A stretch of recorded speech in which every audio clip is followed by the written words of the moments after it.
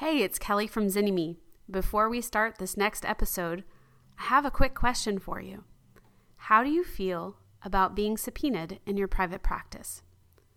If you have any fear, sense of dread, or worry, you are not alone. Please join us for our upcoming training with Nicole Stoller-Peterson on mastering your subpoena process in private practice.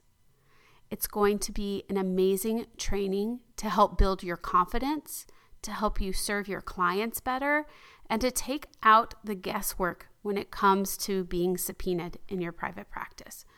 All you need to do is go to zinime.com and check out the training there. You will also get a recording if you sign up. We can't wait to see you there.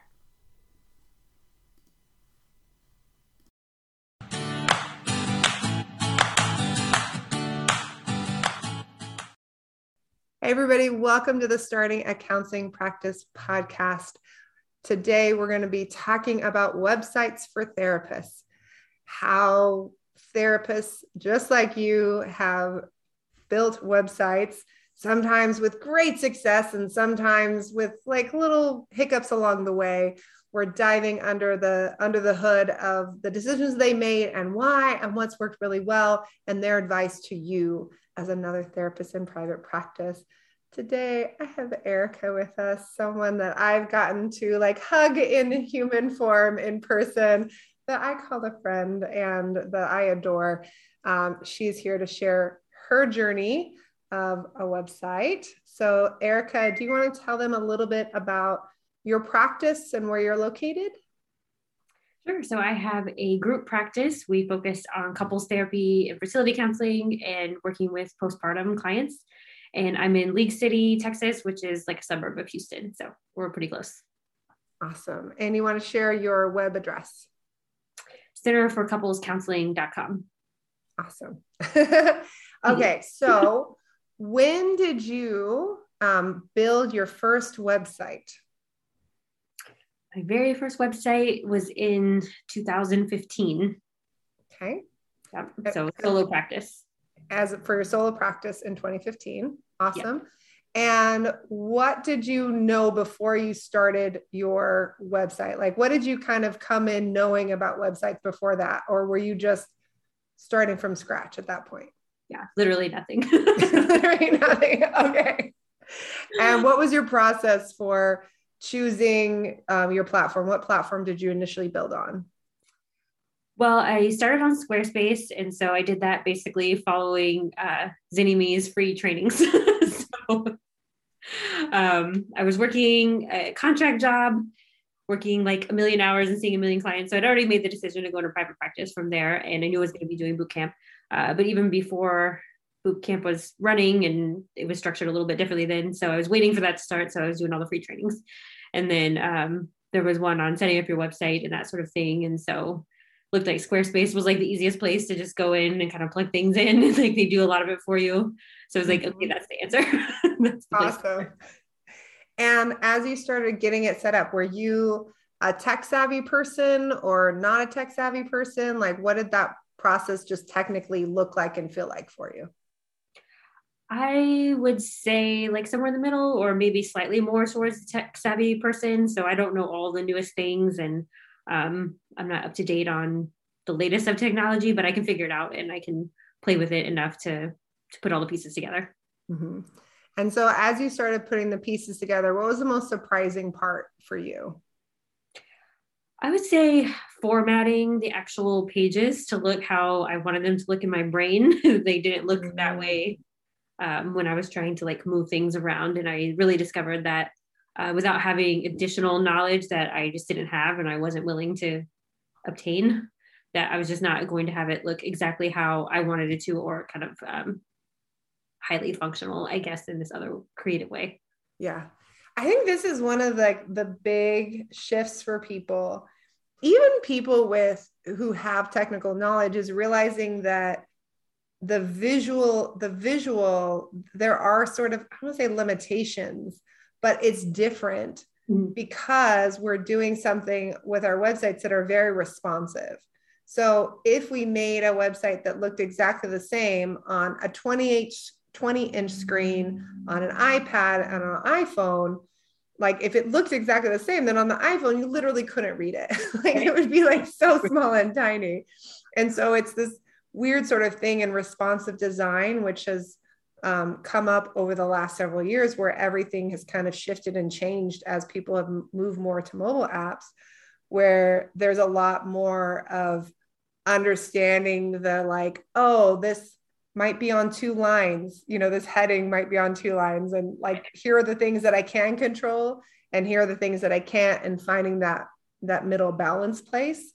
I think that's definitely something for people that are very visually oriented, because it's not the same as like painting a picture or putting something on the wall or printing out a Microsoft Word letter where everyone's getting the same piece of paper everywhere. It's different, But I think I kind of had that in my brain that it was going to be more like Canva, where I could just put everything in its place where I wanted it. And, when you're building it, Squarespace is like, no, it needs to go in this block. And that's where Yes. Well, and part of the reason that it has those in the blocks is so that it can move the blocks around and do the things based on the responsive design. Although in 2015, that probably wasn't completely true. 2015, there was a lot more limitations than there are now. Yes. And there used to be where you could click and see what is it going to look like on a phone, and what is it going to look like on an iPad. And you could play with it, but it wasn't great. Yeah, it was not great. And I think that's definitely something that's changed over the years. Some things have gotten a little better, some things a little bit worse, but I think that's across all website builder platforms. WordPress the same. I don't think you've ever played in WordPress, but that can be a whole experience. There's not even any like, what is this going to look like? You're like, I don't understand what's happening here at all. Yeah. Okay. So how did you work through that piece of like the visual limitations to like get to the other side so that you could start to put something out into the world? Radical acceptance. Right. I mean, in a lot of ways, yes. Or I had things that I thought looked visually interesting, and then I would kind of get feedback like, oh, that's really hard to see, or we need more white space and dark words, and this is just the way it should be, and that's what's gonna make it user friendly. And so I had to kind of accept that idea that if I want it to be something that most people would find accessible, then I needed to make some changes that weren't necessarily my preference. Yeah, I think that I do forget about that sometimes. But I give that feedback to therapists all the time of like, oh, that's really tiny, or like that beautiful, like yellow font on that purple background, like doesn't work for everyone's. I think we all have what they say, we have different cones in our eyes, like the number of cones. Some people can really see a different contrast level than other humans. And so you end up with these pieces. And then we also have, I've learned a lot over the last 10 years about making websites that are more accessible to people with vision disparities as well, and vision differences. And so there's so many things that we learn over time. Okay. So you started doing the radical acceptance about the look and coming up with something that was like as accessible to most people. What about the writing of the website? Tell me about that process of actually creating the content. Well, same thing. So I went through some of the free trainings that y'all have, and then bootcamp really helped, I think, solidify that and get feedback directly on the pages. So being able to, I think, speak to the pain points for the clients, being able to use more, I guess, accessible or common language, things that clients would understand, and like tapping into that emotional connection for them. So I think I'm naturally a good writer, storyteller, but I think having a structure for it, it was helpful. Yeah, no, you're an excellent writer. Yeah, if you want to check out some amazing blogging and someone that just has writing that draws you in, definitely check out Erika's website. She has wonderful examples.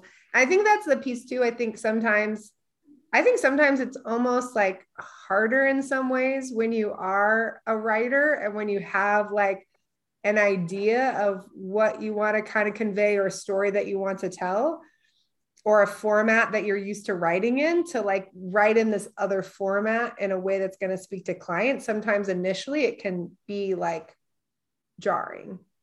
Yeah, I think it was a lot of shifts at the beginning because I think my inclination was to write storytelling type style of writing. And then before I was doing the trainings, which everybody should do the trainings if you haven't yet, I then just went on to a bunch of other websites. So I was just doing like, I don't know, market research, I guess, and just like going on to everybody's website that I could find, right? And a lot of those were, you know, I do CPT and I'm Gottman and blah, blah, blah, blah, blah, blah, blah. So it's like, oh, this is what a therapy website is supposed to be, even though I was having a visceral reaction to it myself of like, this website is terrible. Isn't that funny? But I think that's such a common thing, right? It's like, I don't connect with this, but this is a successful person that I respect. So this must be the right way. And if I don't connect, I've seen like 12 of these. like, yeah, like it must be something wrong with me, not something wrong with them. And then, right? It's just this natural thing that we do versus like, wait, no, at the very least, I want a website that if I was reading as a client, that I'd be like, yes, I want to like work with this person. Exactly. That makes sense. So then I feel like getting a structure through boot camp, like that helped me kind of put the two together in a way that seemed more palatable, I think. Yeah. Connecting to people and empathetic and all of those different pieces. Yeah. But then I think still drawing attention to how do I help and how can I put that piece into words in a way that a client can understand? Yeah. Tell me about that one, because that's where a lot of people get stuck, is verbalizing how they help in lay terms. What were some of the strategies or ways that you were able to uncover or identify that for yourself? I feel like that was definitely a hard piece in that, like, as therapists, we're surrounded by other therapist friends and we speak therapy language. And I also listen to a lot of therapy podcasts. And so even lay people who are also following those podcasts, they sort of understand the terms and everything. So I think it was really backing it out and imagining, like, what if I had no idea what this other person was talking about? Like, how do I want to feel? Yeah. And I think the main thing was being able to convey trust that, like, I have a plan. You don't need to know all the details of the plan, but basically here's what we're going to do. Like, we're going to go from here to here. Yes. I think that place of like instilling confidence that we have a plan. I think that's the other thing that's really hard too, because I think we're definitely taught, like, don't make false promises. Don't say too much. You don't really know without knowing them. You can't assess what you're going to do. And so then it ends up making it so vague that, like, it sounds like we don't do anything. And so it's this place of like, well, how do I, without making a false promise, without trying to act as if I can make a diagnosis and assessment over here, without ever meeting the person, how do I like combat that with like just being real and like actually like saying like, hey, here's what I do as a therapist. People come to me like this. And then when they're done, it's like this. And knowing that if a person comes to you that's not a good fit for that, you're going to refer them out from the first moment. And if you start working with them and it's not working, like, hey, I know my integrity. I'm going to change it up till it is, or I'm going to refer them out. Cause like, I'm not going to keep seeing them if it's not working. Like, isn't that enough? Like, right? Well, then I feel like there's just some basic things we're going to put on there, right? Like, I'm going to get to understand who both of you are and understand your backgrounds. And we're going to learn how to talk about our needs. Right? Make it so complicated. I love that. I absolutely love that. Like, wait, it actually isn't that complicated. I don't have to make some big grandiose promise. And in fact, what couples are, like in your case, what couples are looking for is probably simpler than like what I might think I need to promise. They're like, oh, we could just hear each other. Right. Without like, like for real. Like for real, I might feel reconnected to this person again. Like I might be able to say like, hey, here's what I need. And then like set a boundary if I'm not getting that? Like, really? Like, I love that. Okay. It speaks to my minimalist roots, right? Just getting direct or just getting down to the core of it. Let's talk about that a little bit, because you have gone through different iterations of your website and different iterations of yourself, right? And you talk about your minimalist roots, but I don't know that you were a minimalist at your root when you started in business school, or maybe you were, but you didn't know it. But I know you went through some of that transformation as part of that process, and obviously transferring from a solo to a group practice. What were the things that you noticed as you made, personal transformation in terms of minimalism, or as you moved from solo to group practice? What were the things that shifted in terms of how you presented yourself on your website? What did that feel like to be going back and making shifts to that online presence? Did it feel like, oh, I wish I hadn't done this before? Or did it get easier with each iteration? Or what did that look like? Yeah, I think it got easier as I was learning to do that in my personal life. And so I often write about and talk about how clutter is a barrier between you and your authentic self. So I feel like that shows up in our business and in our websites and in any way that we're choosing to present ourselves, right? So we can have like a million click-throughs and look at this cool thing and here's something shiny over here. And here's lots of banners and look at all the fun things that I do. And I think that those could all have a place.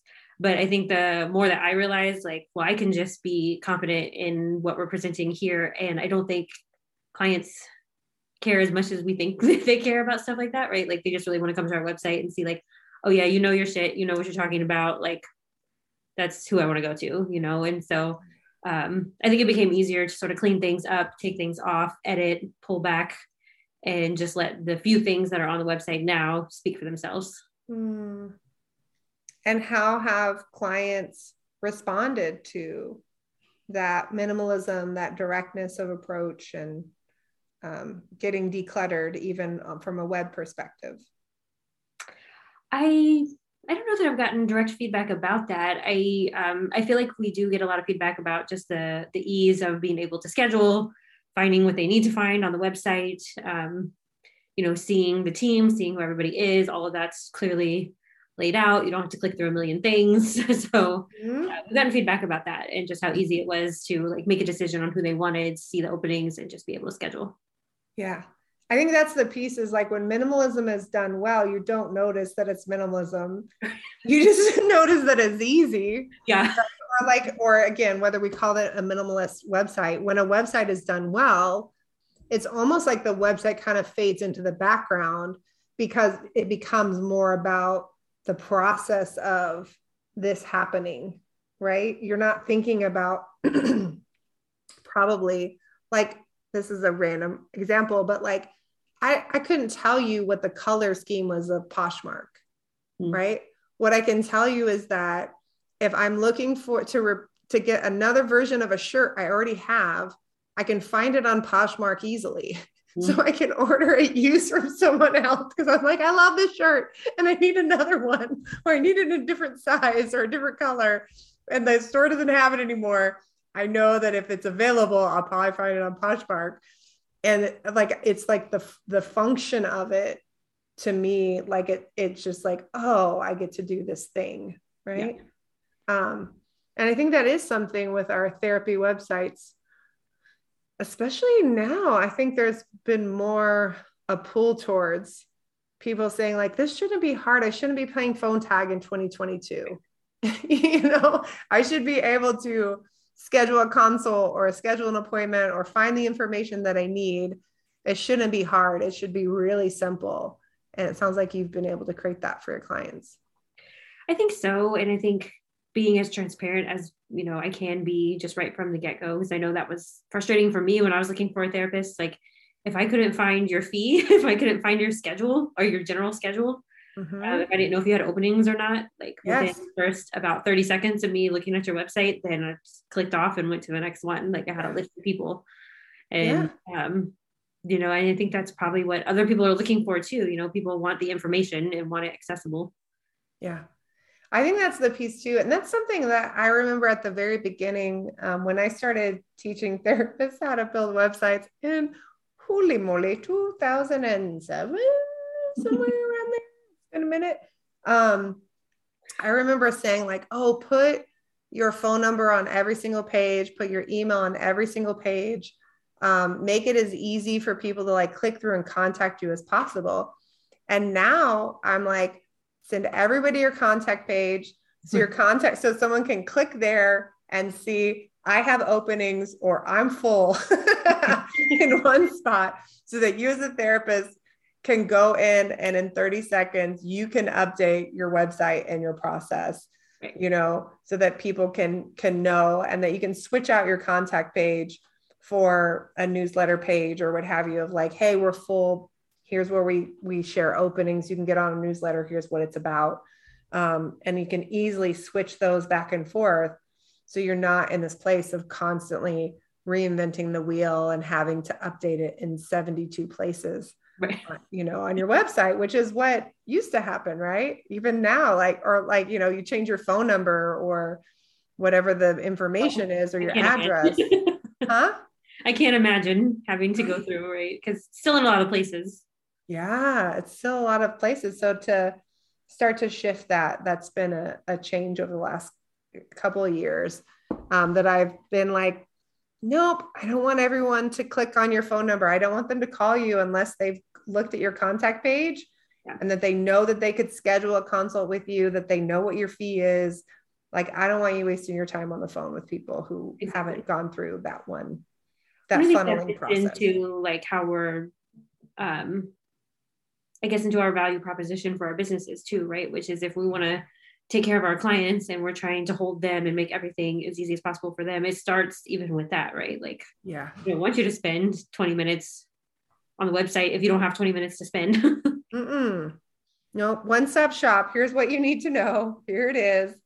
Are we a good fit? Even the like headings we talk about, we can probably dig into a little bit to SEO stuff, but one of the things that they talk about with SEO is the use of headings and what terms are you using in the headings. And Google looks at those headings as being like, that's some important information, right?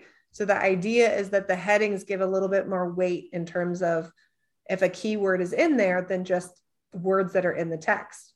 And then Google uses this algorithm to like pull it all together. But I always think about, when I look down at the headings on an ATP or on a marketing message, if I was just to read the headings, would I know what you are about? Would that be your ATP in like small format, right? Here's the pain. Here's what you've been struggling with. Here's how I help. Here's your next step. If I scroll down that, would I get it? And then be able to click over here. And then again, I have that little expansion of like putting that into more details. But if I was that person, right, like you, just going, I got 30 seconds, yay or nay, scroll down. Oh yeah, looks good. Yep, they're taking clients. Cool. Now I might go back and read it. That's exactly how I would do it, right? Because I was like, well, I don't want to spend all this time reading through each therapist at the practice, trying to figure out which one I want to see, if, it's like $1,500 a session or something, yes. Something I'm not going to do anyway, right? Or if they don't have openings. Like, yes, those are the two pieces. And even now with Squarespace, we can have a little banner over the top that says like, we have openings, or we're currently full, click here to get on the list. Yes, which I just updated the other day with weekend and evening openings. So, ooh, get it, girl. That's pretty amazing right there. Yes. What are other things that you have learned about websites over the years, specifically regarding like SEO and findability for your website? How has that, how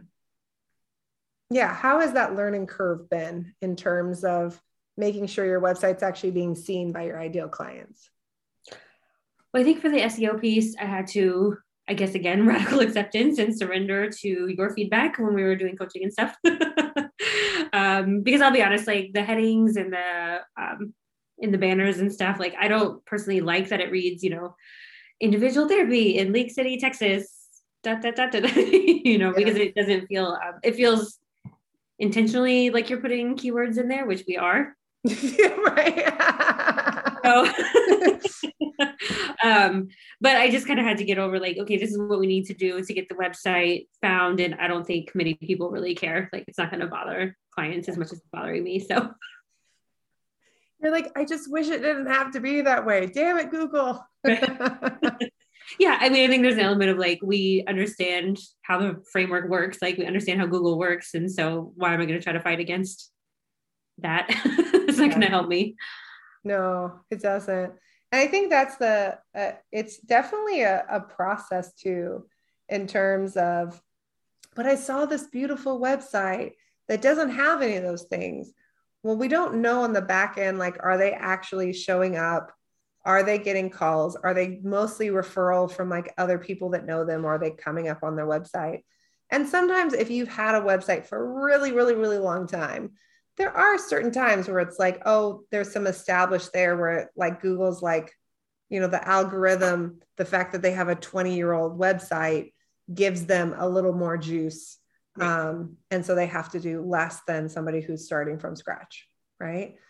So maybe there'll come a point in the future, Erika. Well, so maybe where we can make it look where we can pull back on some of these keywords, or maybe Google will change its algorithm. Who's to know? Right. I don't think so, but all those pieces. What kind of impact has your website made on expanding into a group practice and being able to hire and fill clinicians? I think it's been really good. So one of the things that you and I worked on was really taking me from being less the face of everything. And everything used to be only me. So I was on every page and kind of all coming from eye language and things like that. So I think clients have found it really, I think the aesthetic is better for one on the new website. So it's more aesthetically pleasing, which I think is drawing people in. But then also we broadened out the language just a little bit, not to a generalist level, but also a little bit less focused on Erika centric and made it a little bit, I think, to where people can understand it just a little bit differently. And it speaks to a wider range of couples. So it's been really good.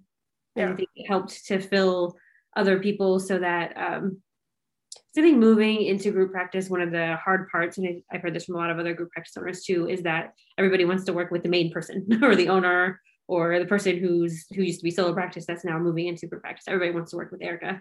Mm-hmm. So it's definitely a challenge to, I think, present the information in a way that, hey, we're all a team. We're all highly trained in these things.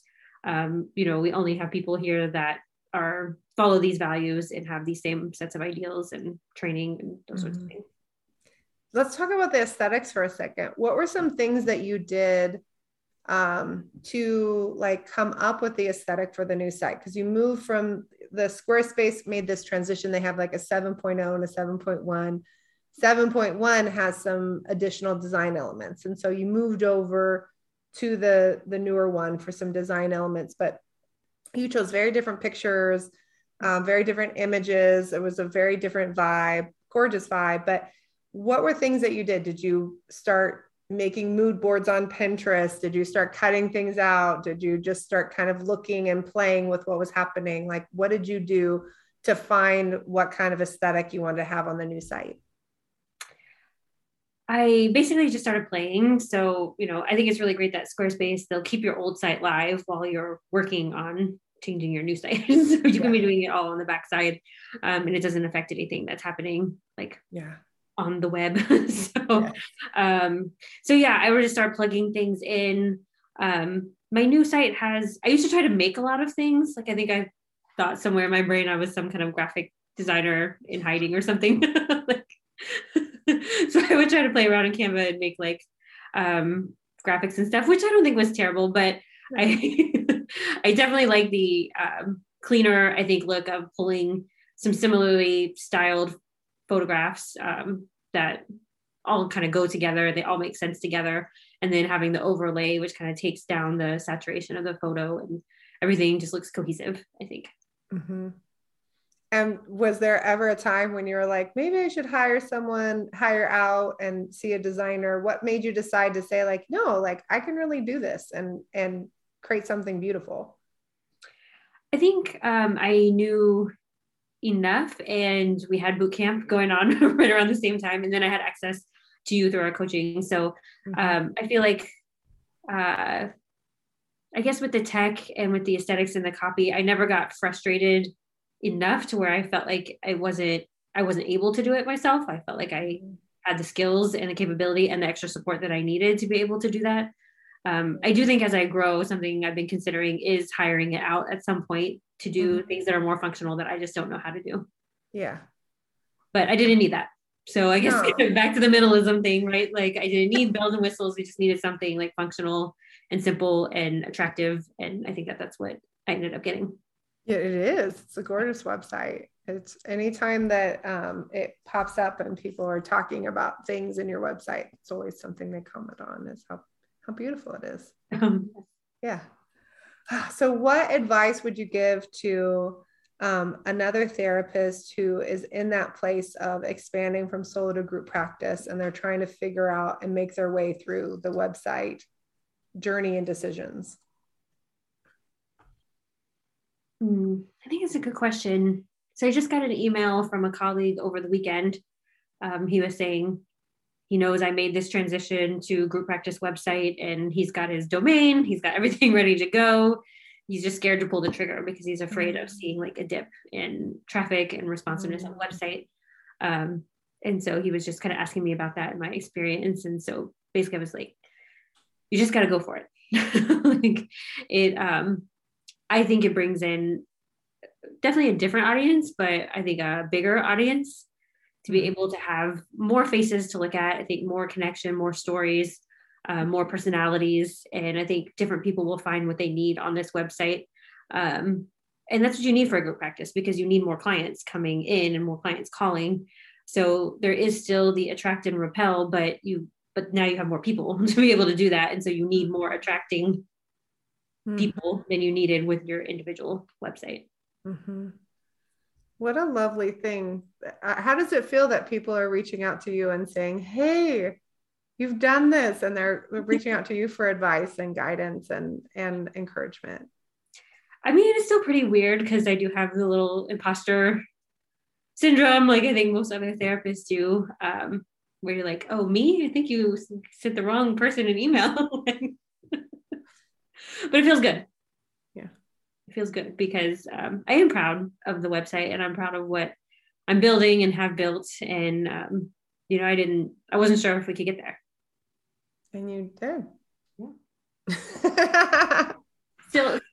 Still a work in progress, but it's here. I mean, that's for everything, right? I think that's the piece of our websites, just like our offices or just like our staff or what have you. You wouldn't say like, okay, here are your two staff members, and you can't hire anyone else ever again. They can't leave.